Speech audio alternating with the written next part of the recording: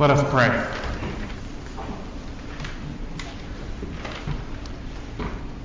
Startle us, O God, with your truth and open us to your love. And in this hour, may the mysteries of your scriptures come alive, and may the words of my mouth and the meditations of all of our hearts, may they be acceptable in your sight. For you, O Lord, are our rock and our Redeemer. Amen.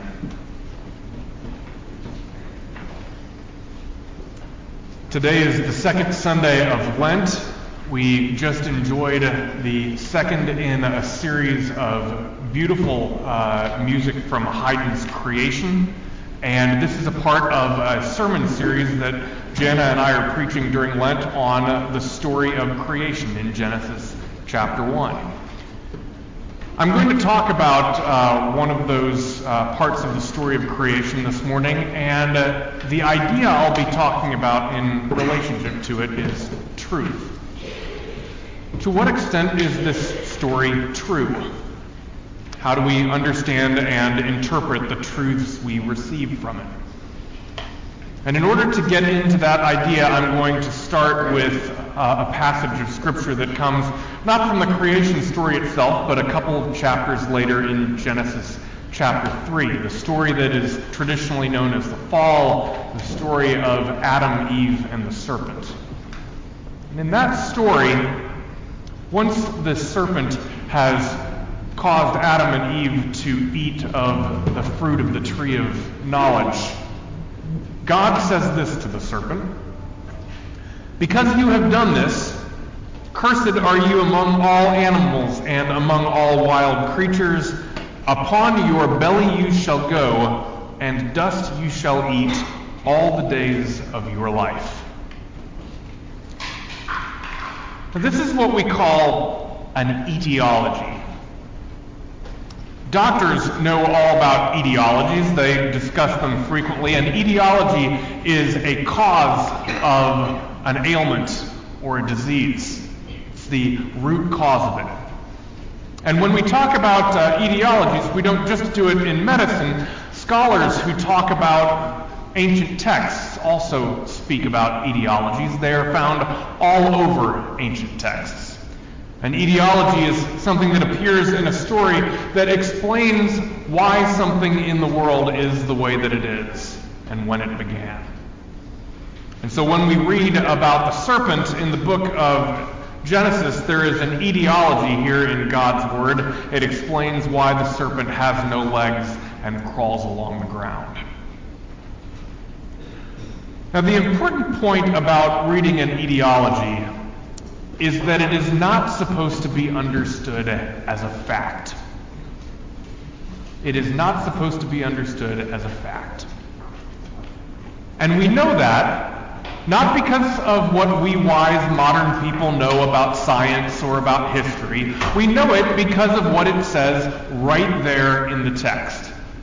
For not only are we told that the serpent will crawl along the ground, we are told in the very same passage that the serpent shall eat dust all the days of its life. And whether you are a person living in 2018 or in the ancient world, all you have to do is observe a snake to know that they do not in fact eat dust. They eat mice and other things like that.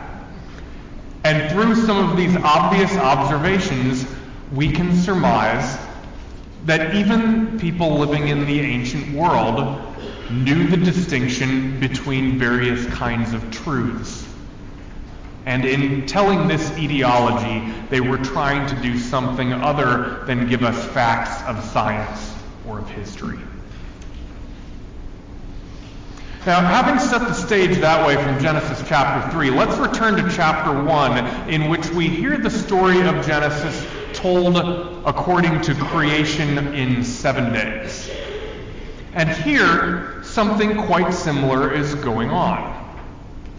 We all have our questions about exactly how this worked out based on what we were taught in school about evolution or the origin of species or what we know about the ancient history of the world, but you don't need any of that in order to know that this first chapter of Genesis is trying to accomplish something other than strict historical reportage. This is not factual history or science. It's trying to do something else. And again, you know that right in the text of the Bible. You don't need any of the tools of modern thought to figure this out, because if you read to the end of the first chapter of the book of Genesis and you start into the second chapter, you read the creation story once again. And it's a different story. This time it takes place in the Garden of Eden, and the whole process of creation happens according to a different model and a different timeline, and it culminates at the end with Adam, who is lonely, the man, and God puts Adam to sleep, takes a rib from his side, and creates for him a companion, the woman. This story is so decidedly different that if you reach out and take the Pew Bible that is in front of you and you open to Genesis chapter 2, the heading above it reads, "Another creation story." Not just people like us living in 2018, but the people who read and told these stories for the first time were aware that they were not telling a story that was historically or scientifically literal and factual. They were expressing a different kind of truth. So what is that kind of truth? What is it that they're trying to say? And in order to know that, we need to dig a little bit deeper into the specifics. And so let's look together at the passage that we read as our scripture this morning. Verses 6 through 8 of Genesis chapter 1, the separation of the waters from the waters. It reads, "And God said, 'Let there be a dome in the midst of the waters, and let it separate the waters from the waters.'" Let there be a dome in the midst of the waters, and let it separate the waters from the waters. Now, this sounds a little bit like separating the waters from the dry land, the creation of lakes or rivers or oceans. But that actually happens in the following verse, in verse 9. What's happening here is something different, something prior to that. This is the creation of what tradition calls the firmament. And at this time in the creation, what is being described is that God pushes back the waters into waters that are underneath the earth and waters that are above them in the heavens, forming what will fall upon the earth and water it as rain. God pushes back the waters. And why? Because we are only in day 2 of the creation, and by separating and pushing back the waters, God creates a safe place where the next 5 days of creation may take place, and where God's creative work can continue in the world that is to come.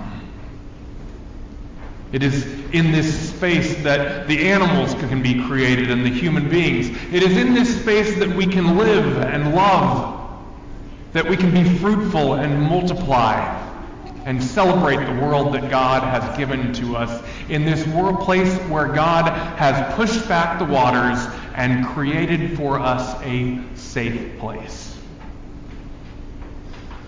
And that, my friends, that promise of safety and security and a place to call home, that, my friends, is a matter of profound truth.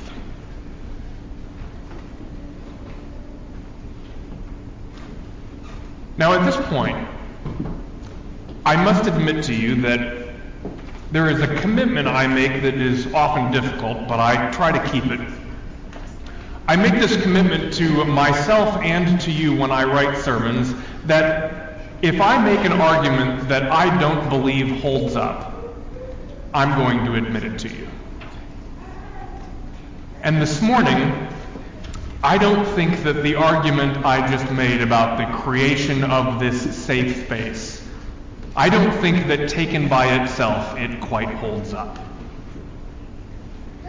And the reason for that is all around us this morning. Throughout our region and beyond, there are people this morning who are struggling with water, with floods, with water that is rising, that has not been held back, and it is reshaping their lives in ways that is frightening. This happened throughout the American South in months past in much more significant ways. There are ways time and time again that we see people suffer because the waters are not held back and the floods overwhelm them, and it does not make us feel safe. Furthermore, in ways that have nothing to do with water, but everything to do with our feeling of safety and security in the world, in this past week, this argument has broken down. Once again, the lead stories in the news this week were all about a mass shooting in a school. And if you are a parent who has dropped off a child at school or watched a child board the bus, you know what it means to feel that the world is not always a safe place. This argument that God has created a place for us that is always safe, it does not always hold up.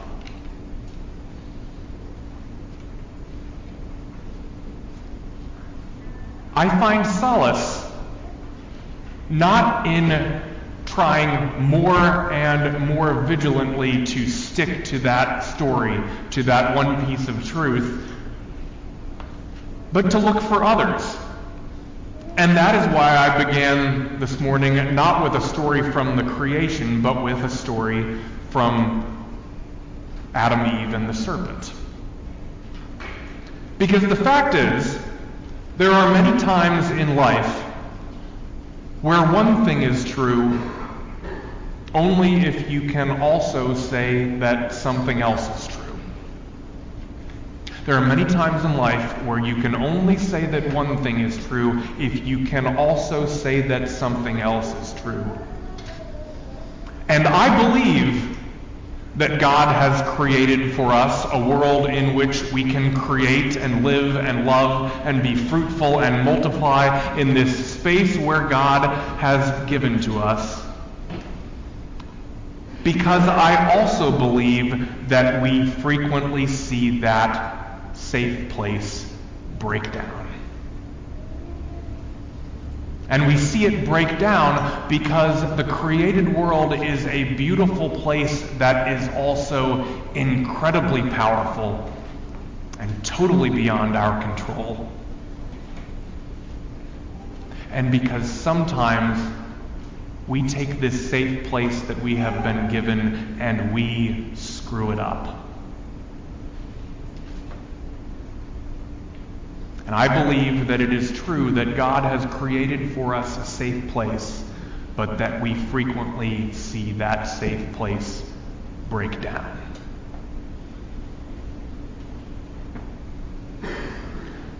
My friends, the world desperately needs people who are able to hold in tension truths that challenge one another.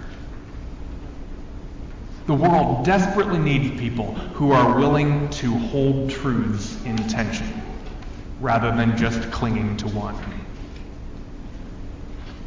It is impossible to live in a world that suffers from floods, that suffers from tornadoes, that sees instances in the natural world that lay people's lives waste, and to simply affirm that the creation is good. But the world needs people to help rebuild one another's lives when tragedy strikes, and those are people who can hold these truths in tension.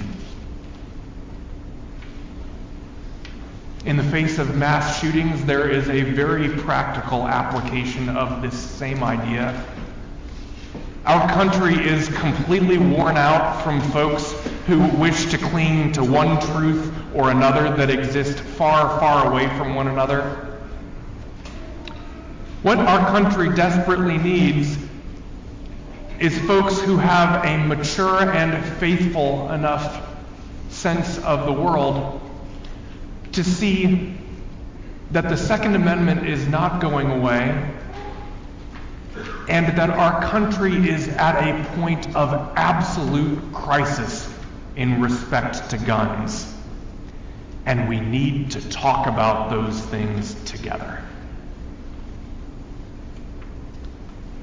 And a willingness to put those kinds of truths into conversation with one another is much more difficult than clinging to one truth or another. But that is the kind of mature and faithful conversation our world desperately needs. For we must help people when they suffer, and we must address the problems of our time. The beauty of the creation story is not that it offers simplistic truths that are not in conversation with one another and that exist without giving us any complicated questions to ask. The beauty of the creation story and the truths it presents is that they are honest, they are authentic, they stand the stretching that the world will offer to them. There's a story that has always meant a lot to me in terms of making sense of truth and the honesty that we need in the world where we live. It's a story by John Updike, a short story, and it starts with a little boy named Harold who is standing at the edge of the swimming pool. Harold looks into the deep water and he sees his father standing there in the water, arms outstretched, waiting to catch him. And all Harold remembers about this story as an adult is that what happened next is that suddenly he was all wet and he was gasping for air, and someone angrily reached into the water and yanked him out, put him on the pool deck, started smacking him in the back, and as he gasped for air and tried to get his breath, at some point he realized that he was out of the water. Looking back on that story, he doesn't remember much about the person who pulled him out of the water. But what he remembers is his father who invited him to jump, and that he learned over the course of his childhood that his father was someone who could be trusted. My friends, trust and truth is not built upon simplistic platitudes that cannot be defended when things get tough.